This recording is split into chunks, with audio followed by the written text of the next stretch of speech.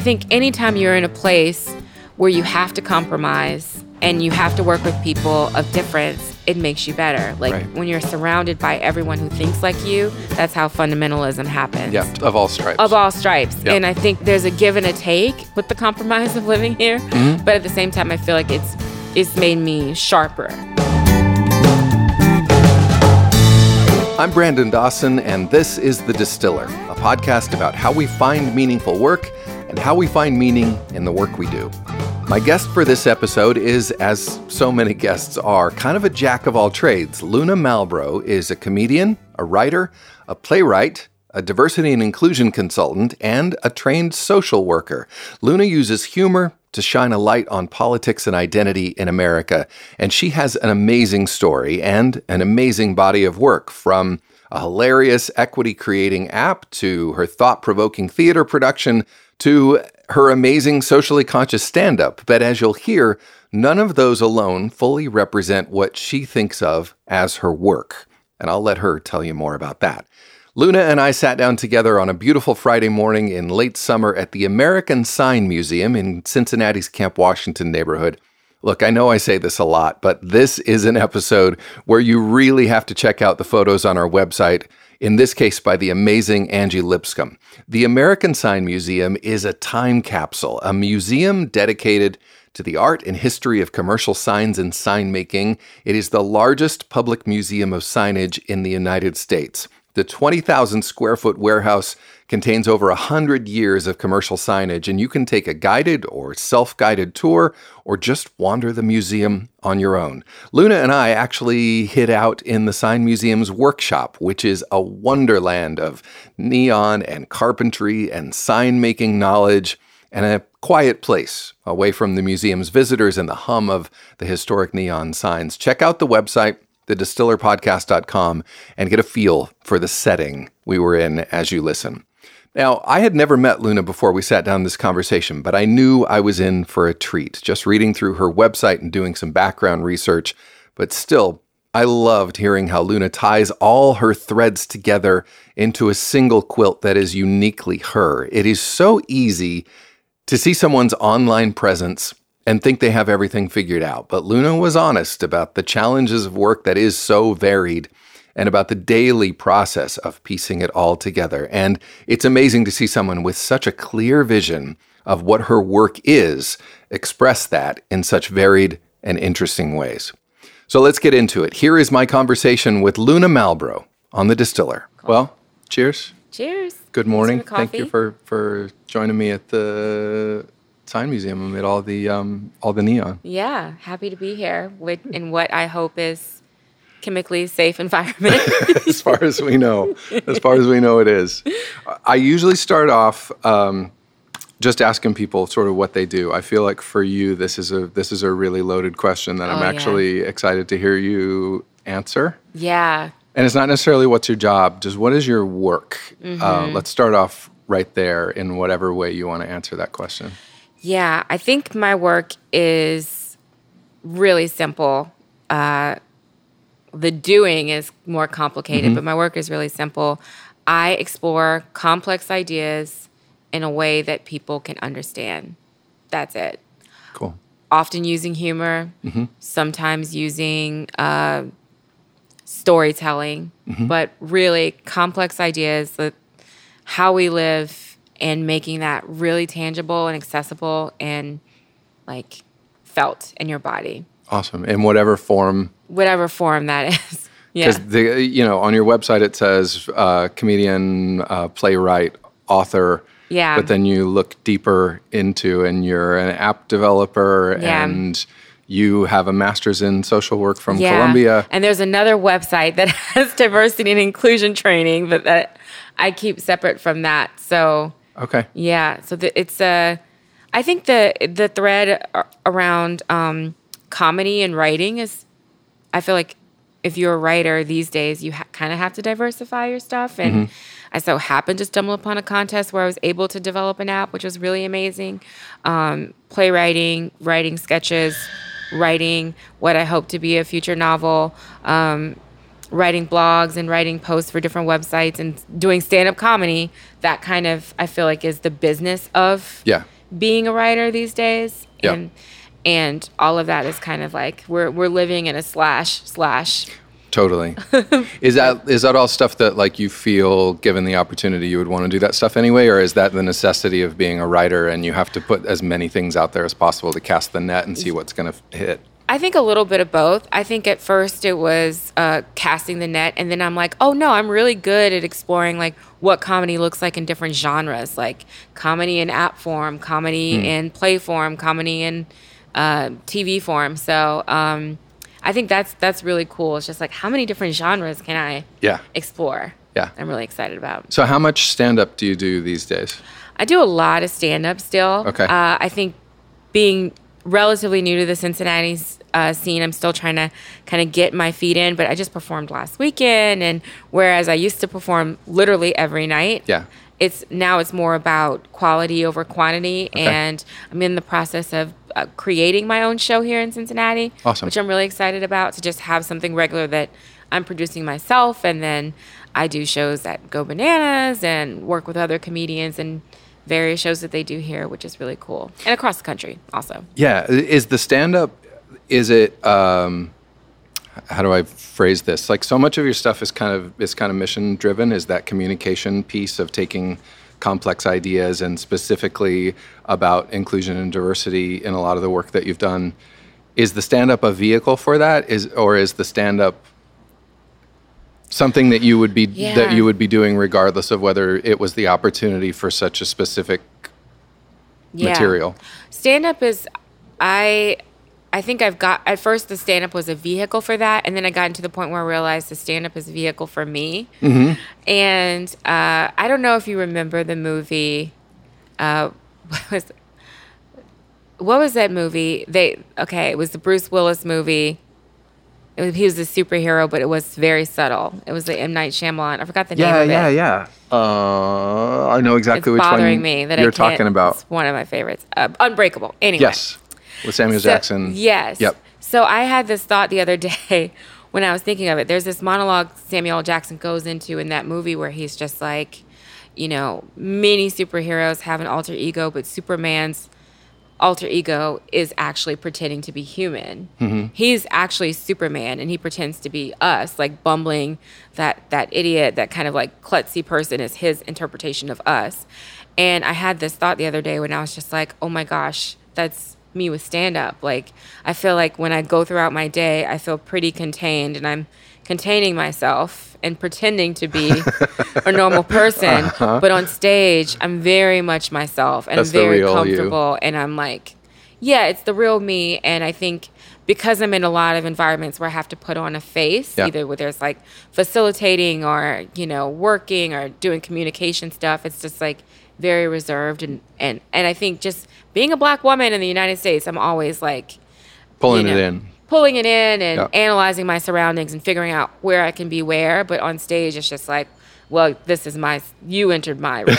Here it is. You paid. Yeah, this is my space now. So I'm taking over, and I can just kind of relax and just say what I need to say and be what I need to be. When was the first time you did stand up? Ooh, I feel like it was in 2012. It's about 6 or 7 years ago. And I grew up acting. I grew up in a small town. We had a little theater. I was there all the time. I was the city thespian, and grew up doing comedic acting as well. So I was super comfortable on stage, and I did not think about stand-up comedy at all. It was something that did not cross my mind as something I wanted to do. But it was when I moved to San Francisco from New York City, and I was working as a therapist, and I was really stressed, and I stumbled upon an open mic, and it was just horrible, like most open mics are. And I thought to myself, I could give this a try. And I think maybe a week later, I gave it a try at an open mic and did really good. Nice. And then did you have a set, or were you just sort of riffing? It's funny because I had this joke I thought of as I was walking, and it's a joke I still tell to this day every now and then. A couple of jokes I still tell to this day from the first jokes I did. But I kind of had two big jokes in my head, and then everything else kind of flowed from that. Nice. Yeah. It felt good. Yeah, it felt good.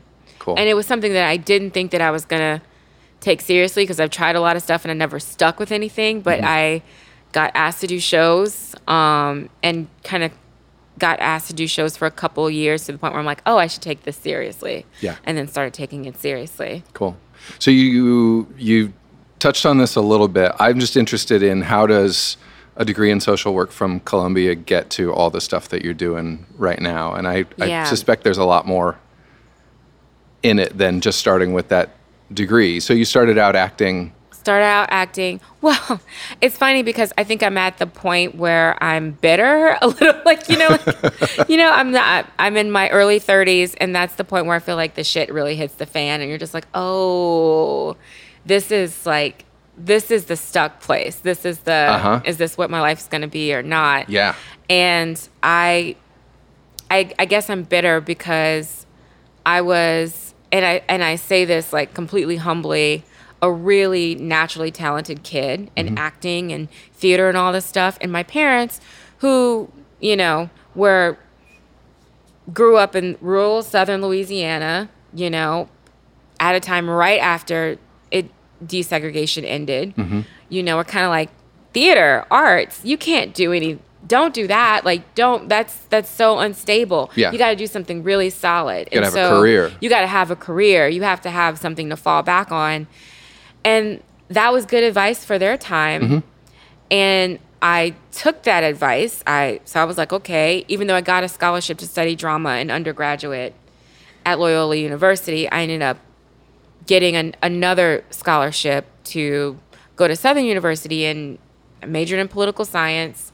Wanted to go to law school at first, until I realized, no, that's not quite the place. And teachers were kind of like, well, it seems like you love understanding sociology, so maybe that's it. And a social work degree is very flexible. So I kind of was like, okay, this is the path. This is a flexible degree, and was interested in doing therapy, was interested in actually being a sex therapist and working with people with trauma. And so I went to school for that. Because my undergraduate was a great university, Southern University, but it was in the South, I really wanted the experience of having like an Ivy League education. Like, what does that look like? And so it was important for me to kind of go to a top tier school for graduate school. And I was at the time very aware. I mean, I graduated right as the recession hit, 2008, 2009. So I was very aware of like how important at that time, like I felt like pedigrees were to get a job, in a very hard place to get a job. And all of this I say now is what makes me really bitter, because because first of all, now we're in an economy where it's just like, what is stable? Nothing is stable. Nothing is stable, right. A pedigree doesn't mean anything. Nothing is stable. So all the kind of good advice that I was told that I took is just like, wow, if I would have just followed my passion. Right. Honestly, the most stable thing right now that's growing is in the realm of entertainment. And despite the fact that I had this fancy graduate degree, my first job after grad school was just like, yeah, we need you to work our Twitter. And like, okay. Sure. So it's like, yeah, that's great. But help us we know with you got a social master's media. in social. Yeah. So it's so funny, because these are the things that are driving business now, is like creativity. And, so I'm at the point right now where I'm just starting to let go of that bitterness, because like, of course, I'm sitting with an enormous amount of debt that I now make fun of and stand up, because what else are you going to do with that? You just gotta laugh about it. And I mean, who cares? The economy's crashing anyway. It'll only be a matter of time before it's wiped out. Right. The banks that own that debt are not going to exist in 5 years. Yeah. So I'm just okay. waiting. That's my plan. But yeah, so I'm at this point where things are starting to be on this upcycle, where I'm getting really interesting work, ask for work, where it's just like, hey, we need someone who's really humorous and someone who understands societal issues to really kind of enter at this point. And it's just like, well, I happen to be a master's level social worker clinician and a comedian. So there's a very specific, with a lens for equity and inclusion, and can understand that world and make it funny. So it's like, this is kind of, I'm entering my stride where it's just like, wow, there's a need for this. There's a need for like approachable language around these things. Right. So it's kind of, I'm getting out of the double-edged sword of having this expensive education, but now you do have that background that makes all the other creative stuff that you're doing have so much more depth. Exactly. Yeah. Yeah. And you are doing so much. I don't know. This is the problem about doing research about a guest on the internet, is it's impossible to tell what's current. Mm-hmm. But it doesn't really matter because it's all who you are and it's all part of a piece. Yeah. But I mean, you wrote a play. Yep. How to Be a White Man. Yeah. Which looks amazing. Yeah. It's so fun. Is that still being performed? Is that still current work? It's so interesting because it had a lot of interest. So did it in the Bay Area a couple of times and actually talked to a few really powerful off-Broadway producers who were interested in producing it. And you know how those conversations go. Mm-hmm. Like sometimes can we take this to Broadway, off-Broadway? Yes, no. And then that kind of fell through the cracks, and then was talking about bringing it to schools. But what happened was I felt when I wrote that play first in 2016, beginning of 2016, it was a different environment culturally than it is now. Yep. And as much as there are parts of that play that are very still relevant, I feel like the title makes me uneasy to bring it outside of the coastal areas. Yeah. You know, and I think it plays around with appropriation and positionality. And even though it never was a one-person show, the original was a cast of different characters and how they kind of struggled with identity and being seen. And it pared down, and the second time I did it with between two characters, a white male and a black female. And it was really about like, the premise was black woman really strives to get this career and decides to like create a fake white male resume with the same things that she has just to see like what is happening.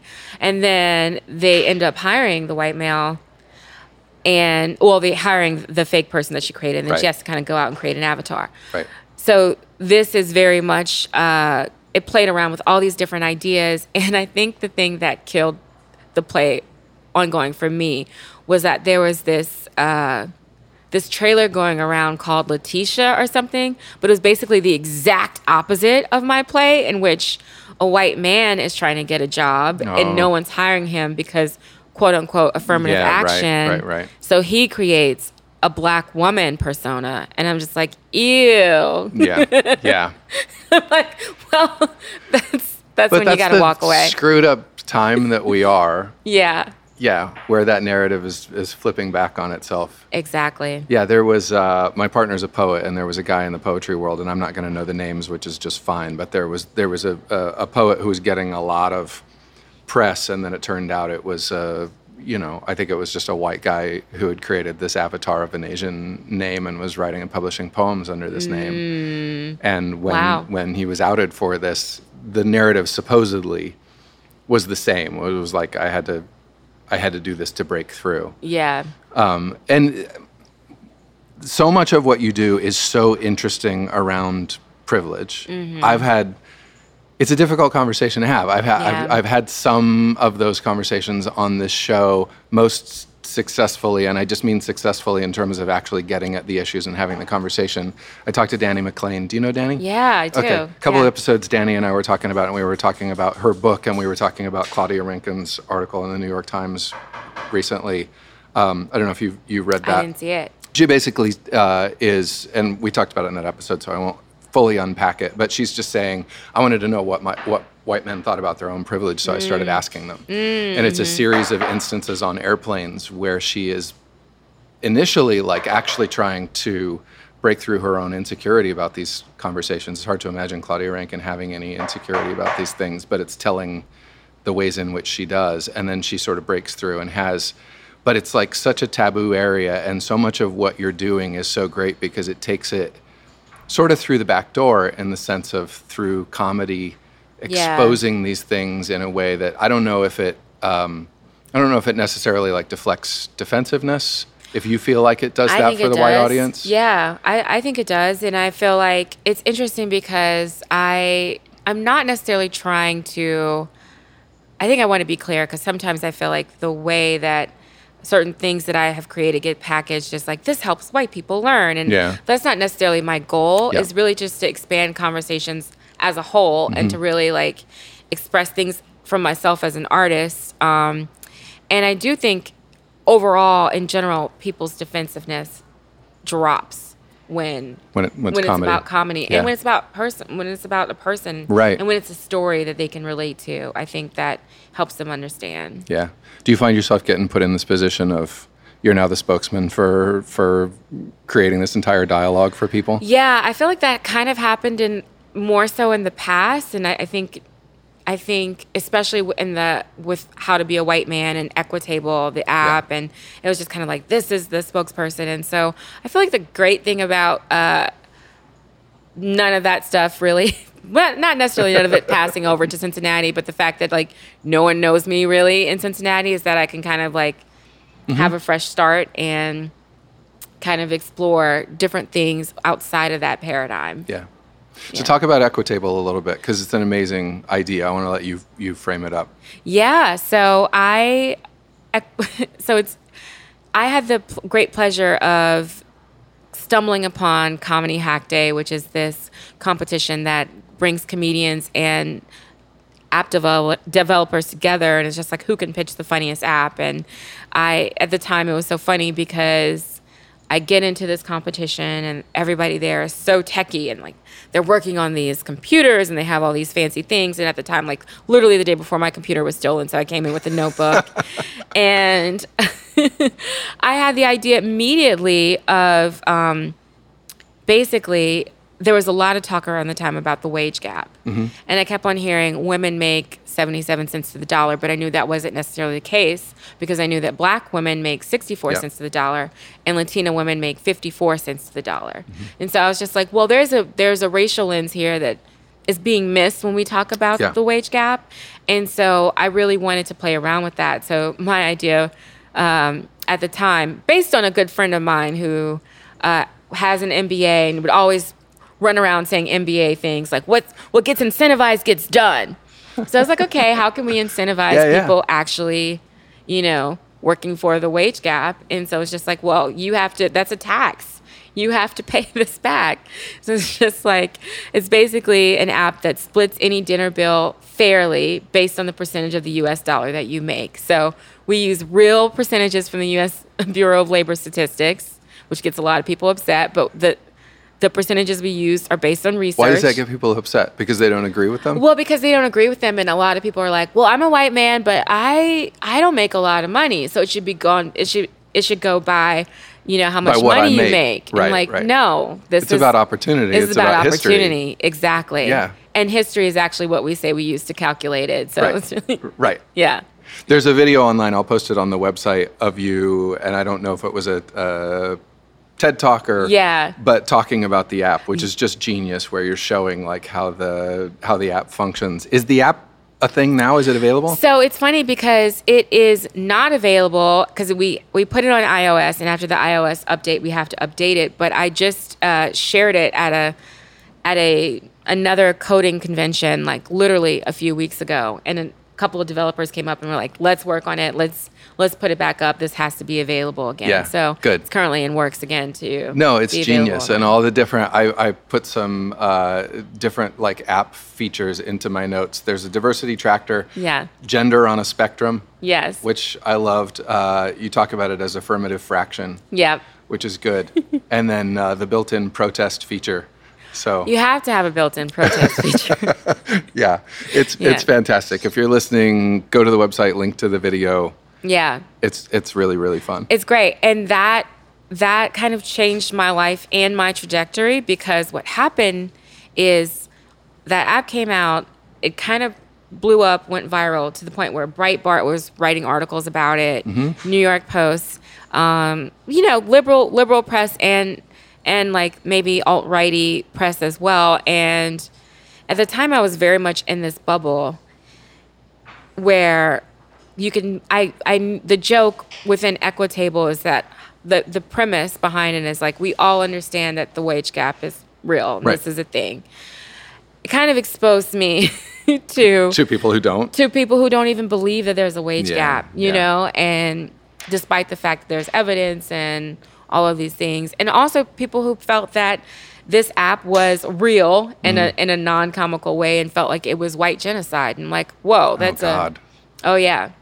So I think that kind of opened me up to, well, I could make these jokes as a comedian. I could kind of play around and explore these like tensions in society. But the people that are hearing that from a different perspective are hearing one thing and they're not hearing the joke. And so that made me say, well, there's a few bridges to cross in communication and exploring these ideas. If the goal is to reach people, if that's Right. your goal, then like saying the same jokes in the same way that you would say to one audience is not going to reach one other audience who sees everything like this as a threat. Yeah. Yeah. It's interesting. Like, it makes perfect sense hearing you say it. I wouldn't assume, it wouldn't occur to me that part of your, for lack of a better word, like career calculations about the work that you're doing involve a greater degree of misunderstanding and potentially risk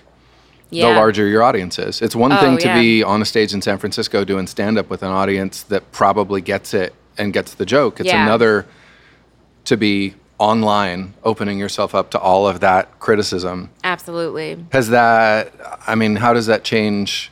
Are you more calculated in what you write and what you say now? Does it? I definitely feel like I'm more calculated in what I write and what I say. And I think as I'm growing in two different fields that are, have a lot of conflict with each other. And that is being like someone who is an equity, inclusion, and belonging facilitator and someone who consults with organizations, and the other is being a stand-up comedian. And those two things should, quote unquote, according to certain people, be in conflict with each other. I don't think they necessarily have to be in conflict with each other. But because I'm holding those two roles, it definitely informs how I show up in each one. Yeah. Yeah. So I'm interested, and I don't know if it's part of the story. You're from the South. You went to school in New York. Yeah. You moved to California. Yeah. Now you're in Cincinnati. Did all the different regions. Is the Cincinnati part of it, part of the work story? I think so. I think I got out of, grew up in rural South and was just like, an artsy kid in the South.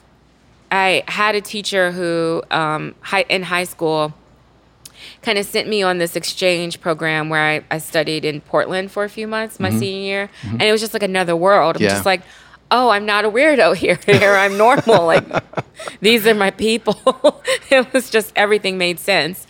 So as soon as I could, I got the hell out of the South, had to do it. And loved living in New York City, loved living in San Francisco, and really enjoyed those cushy bubbles. Like, those bubbles are nice. For sure. Those bubbles are great. But then when I met my current wife, fell in love, it kind of pulled me out. Okay. And we were back and forth. We were long distance, and I would travel here quite often because I had flexibility in the work that I was doing. And I kind of fell in love with Cincinnati at the time. Cincinnati was like, compared to San Francisco, the cost of living was insane. I could not. That is the two ends of the spectrum in the United States, basically. Basically. For urban living. Yeah, I was just blown away. I could not believe it. Yep. I could not believe it. And I can acknowledge how privileged that even sounds, to come to a place and be like, oh my God, you guys, it's so cheap here. like, no, but it's true. It is true, yeah. That's the danger of living in Cincinnati, is you can't go anywhere else from here because you can't afford it. Oh, I know. Yeah. And then and I think so it made more sense for me to move here than for her to move to San Francisco. Yep. It just was like, I can't ask you to like leave your home that you own to move into an apartment where we'll be living with roommates, Yeah. As adult, it's just a different lifestyle. And came here, and luckily, like, I was working remotely, so I could work from anywhere. And a lot of the work that I did, and a lot of the facilitation work, I have to travel for it anyway. And comedy, I was just like, well, I'll be in the Midwest, I'll be in Chicago more, and it'll work out. It's a great central place to tour from if your job is mobile. It's a great central place to tour from. And I think that it's definitely been a challenge actually adjusting to the reality of Cincinnati. And How long's it been? It's been about a year. Okay. So since I moved here a year ago, and I was going back and forth for a year. So it's been a year since I've lived here. And now you're here. Now I'm here. But I mean, it's got to also be, you're not right in the thick of things. The opportunities, if you're going to do stand-up, you're not going to walk down to the club and do a couple of sets and walk home or catch the train or whatever. Yeah, absolutely. Kind of have to go out of my way a little bit to make opportunities. And the comedians here are very warm and welcoming. They're very sweet. And so that's been great. But I'm still missing the amount of like stand-up opportunities that I had in front of me. And I think that also, there's it's not only the stand-up, but I think what I had access to in San Francisco was access to an international media network. Yep. So where... Yeah, you're going to get seen if you're doing good work. If you're doing good work, you're going to get seen. Right. Where I feel like here in Cincinnati, it's a little bit harder to be seen on that national, international level. Yeah. Does working in the Midwest, in terms of that discussion about the risk of what you can say, does it make you better? It absolutely makes me better. Because you have to broaden the material for your audience. You have to broaden it. You have to speak in plain language, and it actually makes me. It's made me more critical of the bubble that I was in and where I'm coming from, and it's made me more critical of wait a minute, what are the things that we are saying that we want? Is nitpicking on certain things actually going to be the best result for the end goal? Yeah. And I think the great thing about being here in Cincinnati is that it helped me see wait, what's at the heart of this? What is actually this person trying to say? What are the values that I'm trying to make sure get risen up, Yeah. And I think anytime you're in a place where you have to compromise and you have to work with people of difference, it makes you better. Right. And I think what happens on either end of the spectrum is that when you're surrounded by everyone who thinks like you, that's how fundamentalism happens. Yeah, totally. And of all stripes. Of all stripes. Yep. And I think there's something there's a give and a take with the compromise of living here. But at the same time I feel like it's made me sharper. Okay. Yeah, that makes sense. So I started off by asking you your work, and you gave probably as salient an answer to that as anybody has ever given on the show. But now let's talk about your job. What are you actually doing? The app, you talked about that. You talked about the play. Some of those things are kind of in the past or at least simmering on the back burner right now. What are you doing right now? So my job, I do storytelling work for organizations. And that's what brings in income. Is one of that thing. The other thing that is bringing in income is doing trainings on diversity and inclusion. And it's so funny because I absolutely fucking hate the term diversity and inclusion. I hate it. I think it's jargony. I don't think people understand it. I think it's one of those things, like even the word privilege, that can get turned into so many different things. Yeah. So I was like, what is that? But just becomes a code word with no actual meaning. With no meaning. And that's where it's at now. But I have to use that language because when HR companies hire me, they're looking for someone who does diversity and inclusion work. Right. But what I actually do is help people culture shift. Okay. Shift the culture of their organizations, really focus on how they can connect with each other, understand how their identity and the lens that they have shapes and colors their world, and how if you're trying to communicate with someone, if you're trying to work with someone or serve someone, you have a lens. And so a lot of the work that I'm doing right now is just helping people see, hey, you do have a lens. Right. You do have a bias, right? That's code word for lens. But I feel like even if I say the word bias, people get all up in arms and they're all defensive. I'm not biased. Yeah. So I just say, hey, we have, and I think that is really interesting in being like, how can I tell a story how can I help shape people's understanding without worrying about jargon? I feel like, and I think the issue with a lot of that work, right? Diversity, inclusion, belonging work, is that we're using language that's meant for people academically. Yeah. Like, Yep. privilege, institutionalized racism, microaggressions. These are academic terms for sociologists who are studying this. Totally. This is not for everyday people who are trying to figure out how can this Right. shape my world? Like, what does this have to do with me? Like, Yeah. and I think my job is to say, like, let's make this relatable. Let's make this more tangible. How do you do that? I mean, you walk into a corporate environment where you know that they don't have a frame of reference for the jargon. Right. How, I mean, practically, it makes sense what you're talking about putting it in real language, but like, is it exercises? Is it? It's exercises, it's conversations. I really use storytelling. Okay. I help people. The other word I like is self-awareness. I help people gain self-awareness by just saying, like, hold on, let's roll back. Like, one simple question, like, how is money talked about in your home? How did people talk about money in your home, right? Was it something that they talked about? Was it something that was hidden? How did they talk about people of different classes? It's the Midwest. We don't talk about money here. Okay. But let's talk about how does that shape how you see it now? Totally. And I think doing things like that take it out of race and gender first, that help people see, hey, my way of seeing the world was shaped by certain things. Yep. And if it's shaped around money, what else could it be shaped around? Yep. These lenses that I have aren't just about race or gender. I have them, period. If I accept them in some places, I'm more likely to accept them in others. Exactly. And I think often I start with things like, I think people don't talk about geography enough. I think people don't talk about class enough.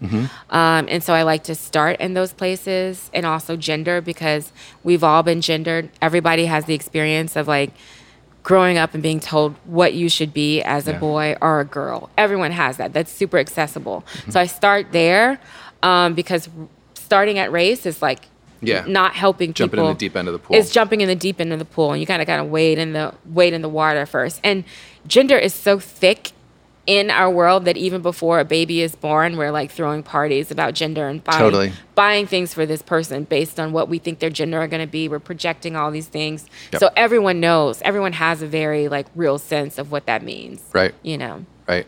Are you seeing change in the work that you're doing?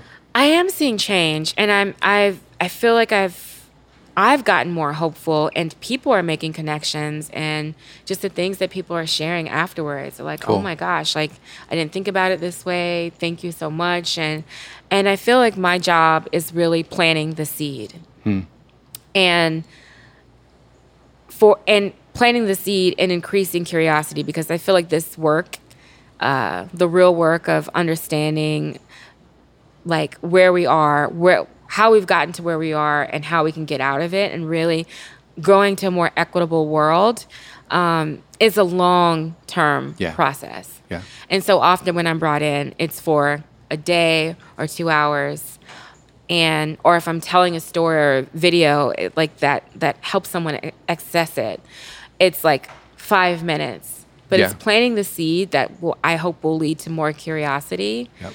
And I think that there needs to be a kind of gradual, we need to be more strategic about what we're putting on people when. And I even think, this is something that I've been thinking about writing recently, is that even when we say things on a cultural, like political scale of like, oh, the president is racist, or this person is racist, that is racist, this is racism. I think we need to be more strategic about how and when we use that, because a lot of people don't even understand what that means. And what they're getting is that, oh, anything that you don't like, you're calling racism. Yeah. That's not the case.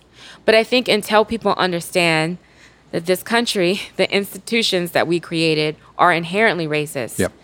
And as people who uphold those institutions, we are going to do and say racist things. And when you point out examples of that, this is an example of that. Until people understand that, it's going to be hard to come in from the other angle of just pointing out who is saying is doing racist things. And it's not this is what you're saying, but it's not a binary thing. It's not either you're racist or you're not. Exactly. We all are in some way, we all have a lens that could stand to be broadened or improved. We all do. And I think the problem that I also have with diversity inclusion trainings and a lot of this work is that it hasn't given Black people and people of color the space to explore their own internalized racism. Yeah. And that's where I'm really excited about my work going. Cool. Both like professionally and creatively. It's like, what is that space? Like there's so much to unpack in our own communities around like what we've internalized. Yeah. And really that's what a lot of How to Be a White Man was about. Right on. The second time I did it was really like what was the Black female character's idea of success? And like, where did that come from? You know? Yeah. Just opening up all of those. Opening up completely. Conversations a little more. Is there anywhere that people can see the play in either incarnation performed? No, you can't see it. Nope. Sorry. No, I'm very protective of my baby in that way. Cool. But I think that there is a plan to kind of turn that into a different medium, or either turning into a web series or something like that, where it will be more tangible. But I feel very strongly that a live experience should be a live experience, and that what is online should be geared for online, because there are going to be you have to control for who's in the room. Totally. And what did happen at every How to Be a White Man performance was I'm like, wait, I'm not going to let you leave until you hear this talk back. So there was always a talk back after every. Some processing. It's some processing, just to give people space to hear from other people what they took from it, like give the performers a chance to speak and how they understood their roles. And I think that that's kind of necessary with a piece like that. Yeah, totally. Part of that broadening of your lens, just hearing that somebody might have seen exactly the same thing you just saw and taken it a completely different way. Yeah, absolutely. Cool. You're in this state of transition. Sometimes it's funny. It's just the world that we live in. Like if you go to your website, everything's great. You're taking off. Things are going nuts. You're doing amazing work daily. You are putting the work into it, figuring it out. Yeah. I'm interested in, for somebody that doesn't know a lot of what it takes, because you're casting the wide net. Now you're doing, like, you're still doing the stand-up, you're doing the speaking and teaching, you still have your writing projects that are going on. Yeah. What is the machinery that you interact with every day to keep your work in that broader sense going that people wouldn't think about? I mean, I would imagine that involves agents and managers and PR and like all that stuff. Absolutely. It is.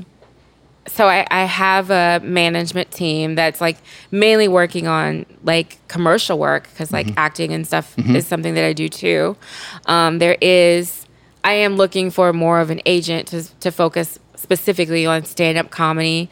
And it's so funny because like between the acting and the stand-up comedy and the writing, all of those need their own network. Their own managers and networks. And so there's that. There is, I think, learning is something that I'm constantly trying to do, like online learning. I've been taking classes at Second City to say, okay, like how can I sharpen my skill set and prepare to be pitching pilots? I think the last couple of years, I don't know if this was prominent on the website or not, but I've worked with a team of people to create pilots of TV shows and have entered competitions and gotten to a certain place where then we met with certain networks, met with Comedy Central, met with people from Hulu and Refinery 29 and got some no's, which is great because I feel like that's part of the process, right? Yeah, that's how you learn about how to make it better. You got to get some no's to get some yeses. Yeah. And so I think a big part of my process now is like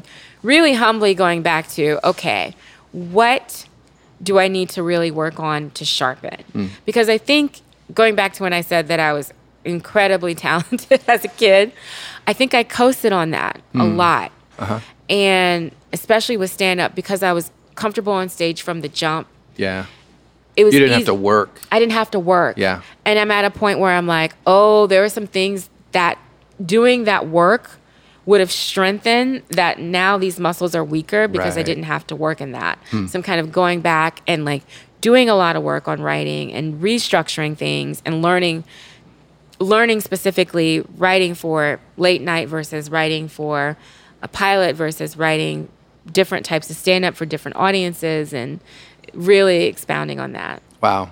Do you do that with people? Is that stuff that you're doing on your own? How much of that's collaborative? And it's great. That's a great question, because I just started working with someone. He reached out to me who I think would be a great guest in this podcast, Sean Braley. I don't know if you know him. I know Sean. Yeah. I love Sean. Yeah, we just started writing together. Oh, that's so great. Super cool. Sean is wonderful. Isn't he wonderful? Yeah, I love what he and Chris. I've posted stuff on the Distiller's social media, but the Cincinnati Stories, what he and Chris are doing in Cincinnati is so cool. Yeah. I have such a great degree of admiration for the stories that they're telling and this thing that they built and created. That's really cool. How did you and Sean hook up? So we just saw him doing on the stand-up comedy circuit, and he had known Sarah, my wife, and then he kind of approached me a couple of weeks ago. I was like, hey, I'd like to start writing with you. And there are people that I meet sometimes, and I'm just like, yes, let's be friends. Please, let's be friends. And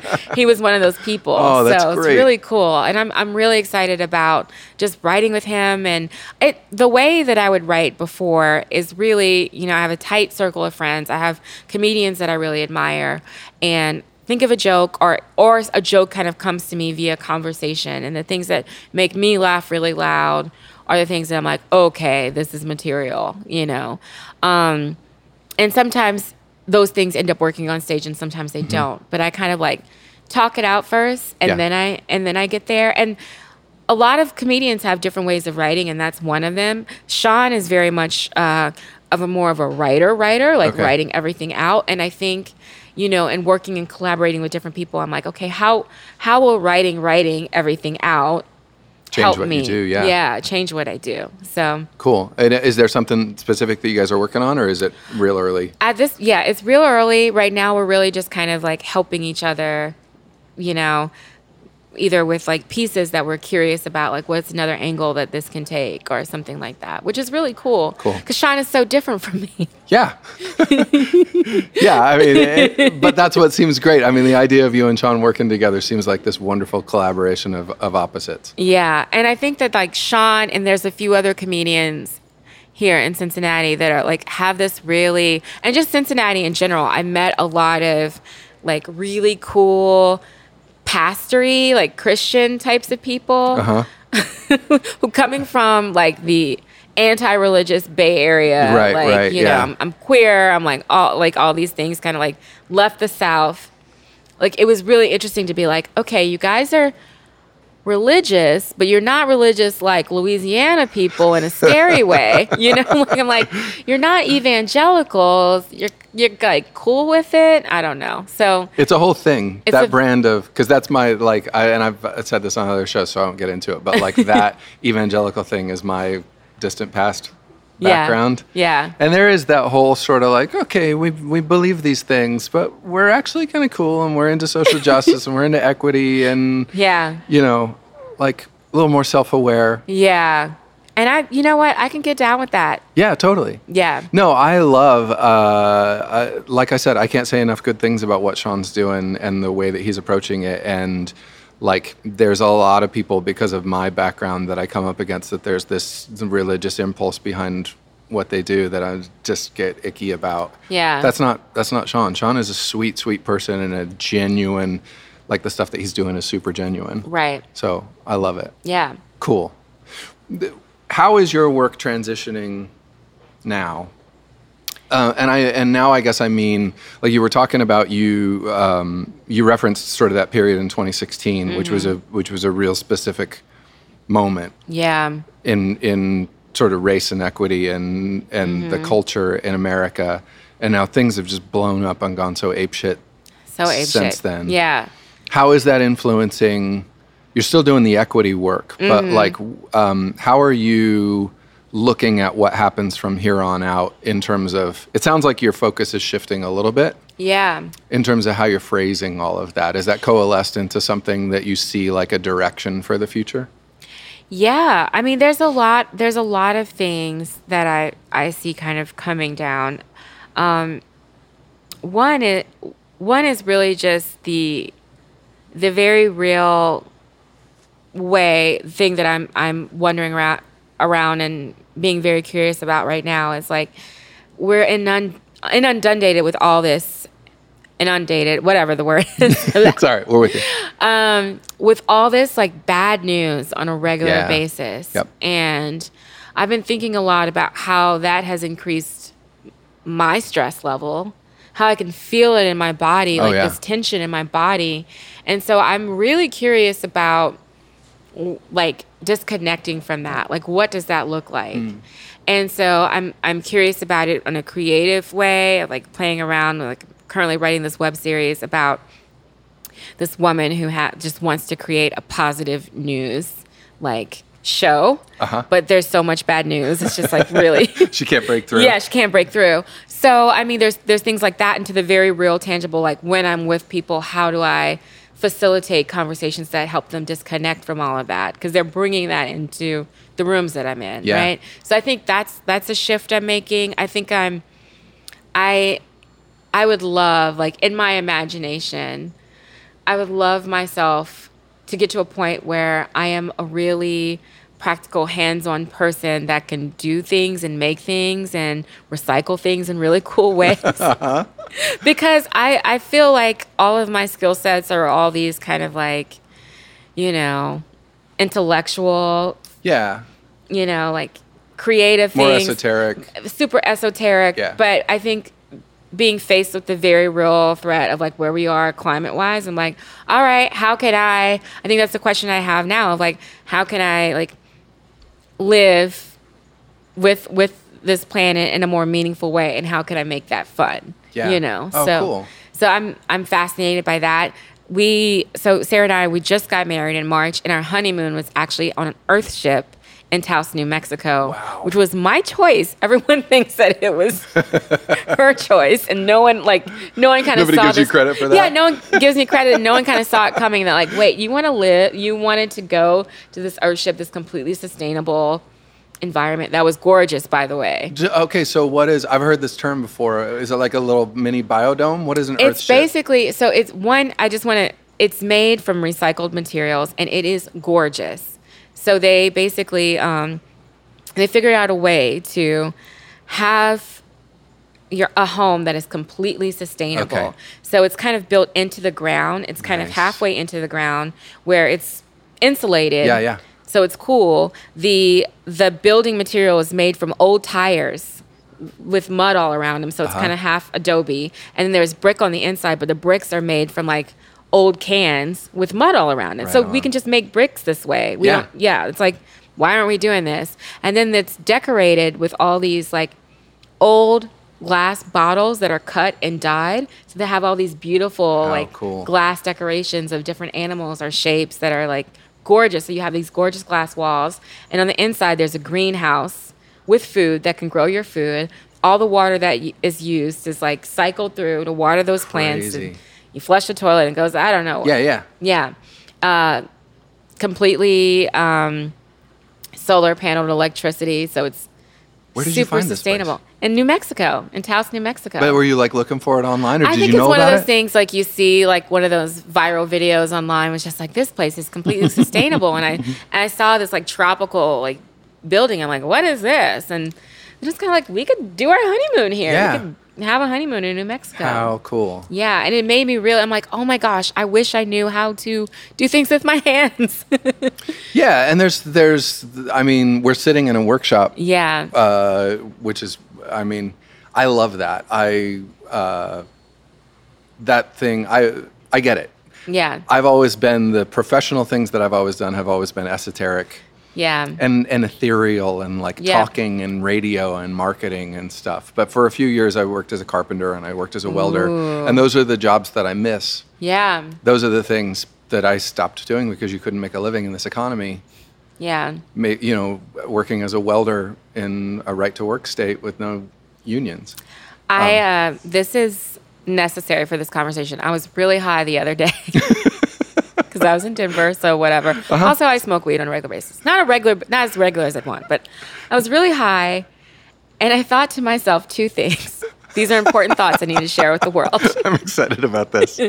One was, what if the answer is like mandated that like 50% of everything that we use has to be made locally.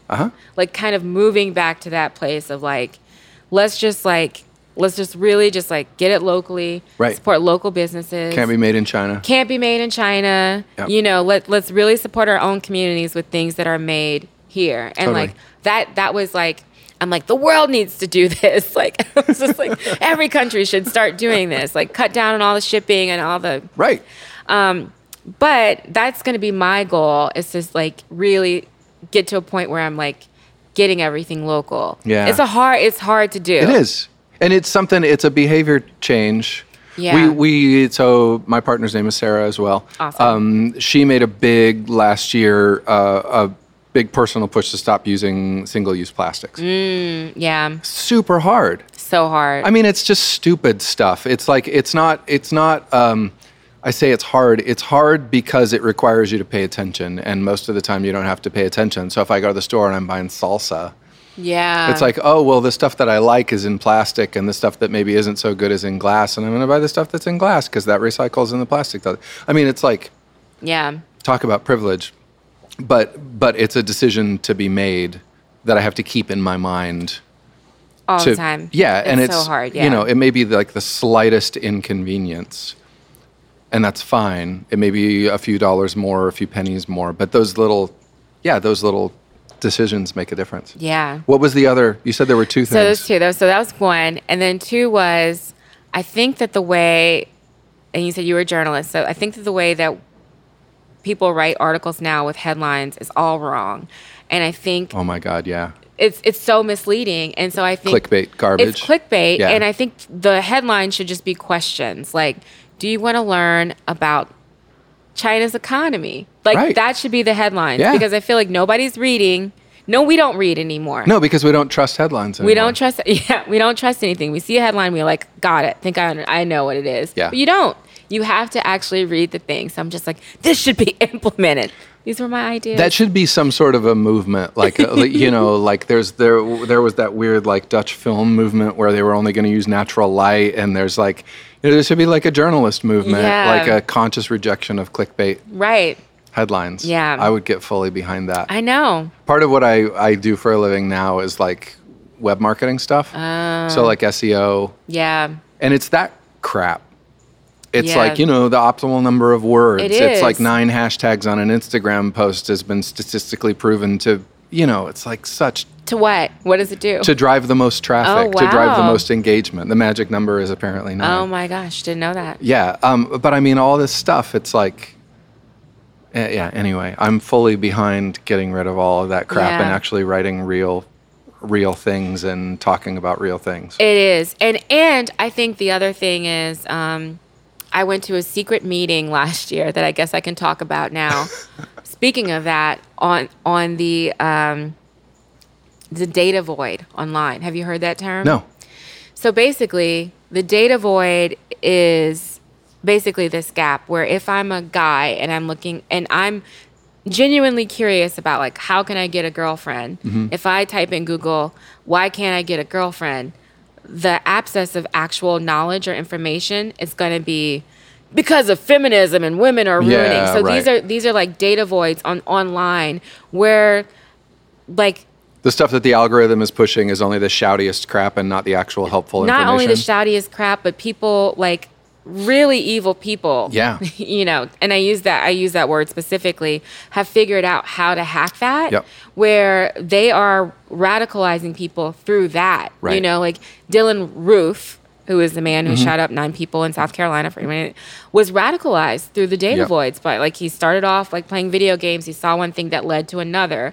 So like how can we flip it where, you know, if I'm searching like black on black crime, I won't automatically get a lot of like white supremacists, you know, information. And that's how people are being radicalized. So the secret conversation was like, how can we create content and how can we be strategic about our content to help fill those data voids? Was it like a fire with fire thing? Like we're going to throw so much information out that it's going to counteract the trolls? That's the goal. Wow. Yeah. Why was it secret? It was secret. I don't know. Don't tell any secrets. Like, was it secret because this organization is like a shadow resistance? Or? It was a really cool like network of people from all types of work. And it wasn't like necessarily shadow, but I think being very public about like this is the goal. Yeah. Then you just become a target. Then you become a target. Right. So, oops, sorry, but I'm trusting that people who listen to this podcast are good people. There's 5-6 people that listen to this podcast, and they're all delightful people. It's gonna be fine. No, that's exciting. I love all of that. Yeah. Because back to sort of what you said when I just asked the direction you were talking about climate change. Mm-hmm. Everything right now is depressing as hell. Yes.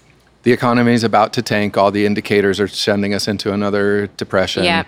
The Amazon's on burning. Yeah. Yeah. If we thought there was hope for climate change, that nailed like the coffin. It's like everything is so dark. Yeah. And finding any action that seems meaningful. Yeah. And just finding anything to read online that gives any hope is a huge, huge need.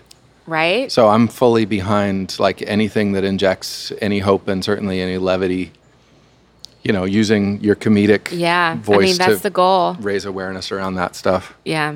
Yeah, that sounds like as meaningful a definition of work as I can certainly come up with right now. I have one more question for you, and it's because we have a mutual friend, Kate Hennezine, who's been on the show before. And anytime anybody refers a guest to me and says, "Hey, you should talk to this person," that's how I found out about you, is because through Kate. I go back to them and I say, "Hey, I'm going to talk to Luna tomorrow. Is there anything you want me to ask?" And she said, "Ask her about her wedding." So that is the final question. Is I'm supposed to ask you about your wedding? Oh, that's sweet. Well, we had the most amazing wedding ever. And speaking of work, like it's funny because everyone talks about wedding planning and how much of a pain it was. I loved it. It was fun for me.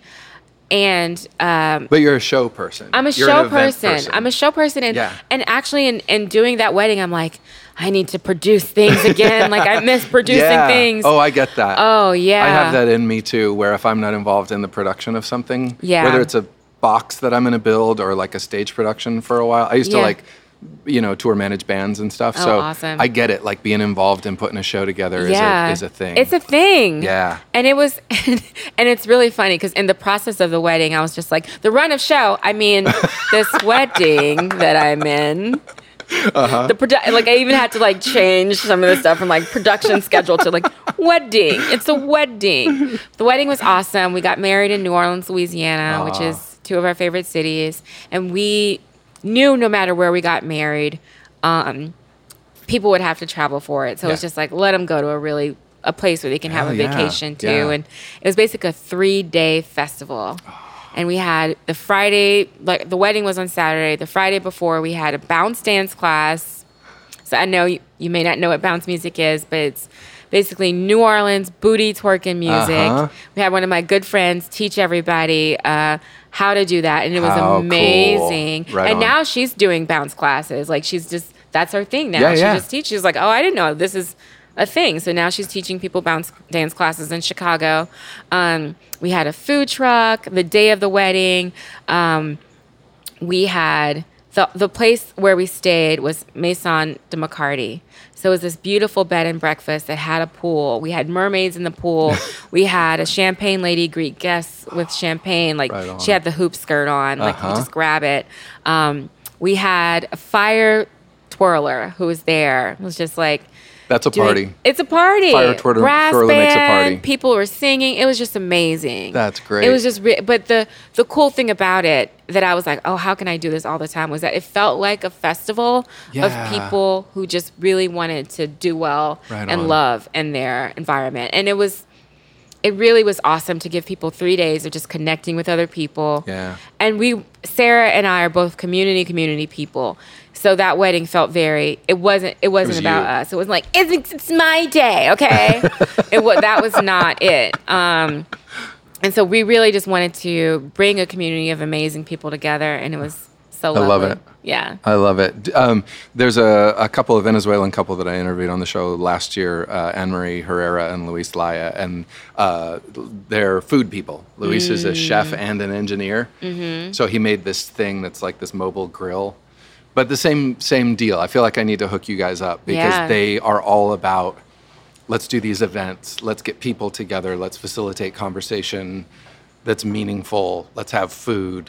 Yeah. There's it seems like such a strong reaction to everything that's going on culturally. Right. Among so many people is like, let's get people together and enjoy each other and feel love and like take care of each other. It. Yeah. Yeah, I'm all about that. Even the introvert in me is like, yeah, I want to be on the sidelines watching all of that. No, I love it. Oh, that's exciting. Well, people can obviously continue to follow what you're doing. Yeah. We will link to your website on our website if people want to hire you for the trainings that you do, if people want to find more out about your stand-up. And it's been a real pleasure talking to you. It's been such a great day. Thank you so much. Oh, you bet. It's so totally my pleasure. Thanks for coming out early and sitting under the neon with me and drinking some coffee. It's been fun. Thank you. This episode of The Distiller was recorded live inside the workshop at Cincinnati's American Sign Museum, located at 1330 Monmouth Avenue in Cincinnati's Camp Washington neighborhood. I want to say a sincere thanks to events coordinator Sarah Evans for making us at home and providing the perfect setting for this conversation. With over 20,000 square feet, showcasing over 100 years of American commercial signage, the American Sign Museum is, as their website says, a walk through the ages of technology and design. Check out our website at thedistillerpodcast.com for Angie Lipscomb's photos of our time at the museum, and you can also link to their website and social media pages. And stop by, say hi to Sarah, take a tour. They're open Wednesday through Saturday from 10 to 4 and Sundays from noon to 4. And be sure to say you heard it on The Distiller when you do.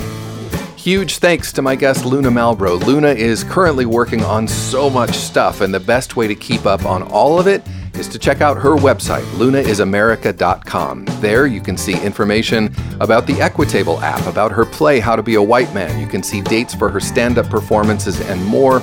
And we have links at thedistillerpodcast.com to her website, social media pages, and some videos about the Equitable app, some of her stand-up. I, for one, can't wait to see what is next for Luna. The Distiller is produced, recorded, and hosted by me, Brandon Dawson. Our show is mixed and edited by Justin Golden. Logos by Scott Ryan, design videos by Mike Helm of Minute Moments Pictures. Check out the photos of this episode. You have to see them. It is such a beautiful place. Photos for this episode by Angie Lipscomb, and you can also find links to Angie's work on our website as well. You can find The Distiller wherever you listen to podcasts. Listen and download every episode at thedistillerpodcast.com, where you can see links, photos of the guests, and a map of all of our show locations. And if you enjoyed this episode, please tell somebody about it. Follow, like, and share our posts on Instagram, Facebook, and Twitter. And if you want to help us make more episodes, just click on the Become a Patron button on our website for more information. And finally, please do take a second to rate and review The Distiller wherever you listen, Spotify, iTunes, Google Play. It makes a big difference to helping get the word out.